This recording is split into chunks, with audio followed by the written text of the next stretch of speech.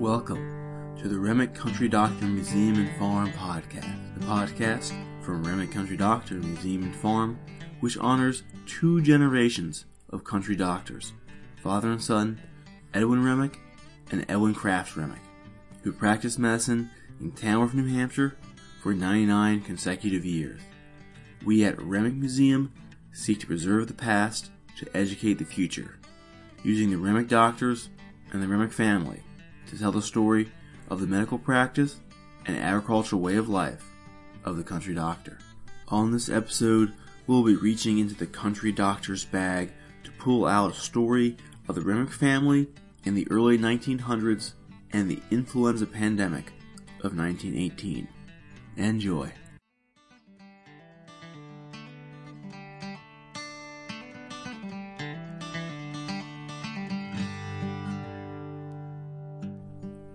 Sometime after beginning practice in his hometown of Tamworth in 1894, Dr. Edwin Remick met Emily Alice Crafts while she was visiting Tamworth.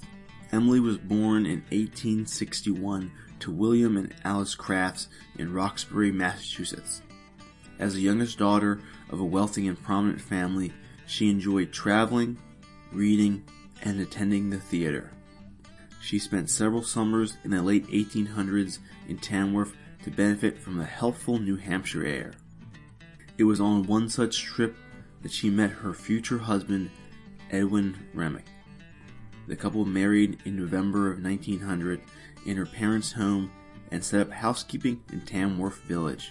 In September of 1903, the couple welcomed their only child, Edwin Crafts Remick, into the world. His birth must have been a source of great pride and joy for his 37-year-old father and 42-year-old mother. For the Remicks and the country as a whole, it was a time of optimism. The Civil War was becoming a distant memory. The inventions of Thomas Edison and Alexander Graham Bell were changing the world. The public was charmed by President Teddy Roosevelt and his young family in the White House. Henry Ford sold his first Model A, and the first automobile cross-country trip spanned from San Francisco to New York. A few months after the birth of their son, in January of 1904, an early morning fire broke out in the Remicks' rented home, and they lost many of their belongings. Soon afterward, they moved into a local parsonage. Later that year, Dr. Remick's widowed and childless aunt, Sarah Remick Hubbard, died, leaving her real estate to her three nephews. Edwin bought out his siblings' inheritance and moved his young family into the then 96-year-old Captain Enoch Remick house. In December of 1904, he relocated his medical practice there as well. By all accounts, Emily was a warm and devoted mother, and young Edwin had a happy early childhood. He played games that children of previous generations had enjoyed, such as marbles, checkers, pick-up sticks, and hopscotch. Perhaps Emily read him the new children's book, Peter Rabbit, by Beatrix Potter. Sadly, Emily died at the age of 49 on April 30th, 1911, after a 9-day battle with pneumonia. Dr. Remick hired Emily's close friend, Harriet Crane, to run the household and take care of 8-year-old Edwin. At the age of 45, Dr. Remick was a widower and single father.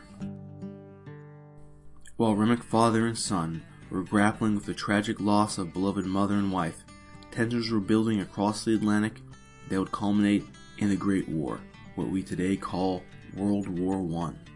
4 years after the war erupted in 1914, just as the Great War was coming to an end, a deadly epidemic was spreading: the Spanish flu.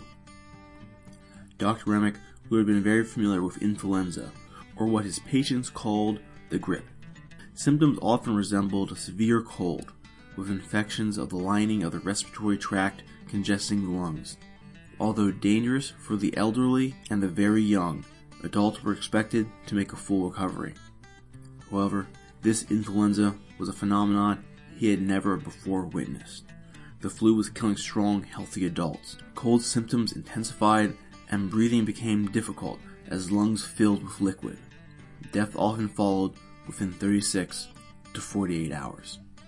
This epidemic took Dr. Remick and the medical community by surprise. That hot summer, Boston was packed with both civilians and the military.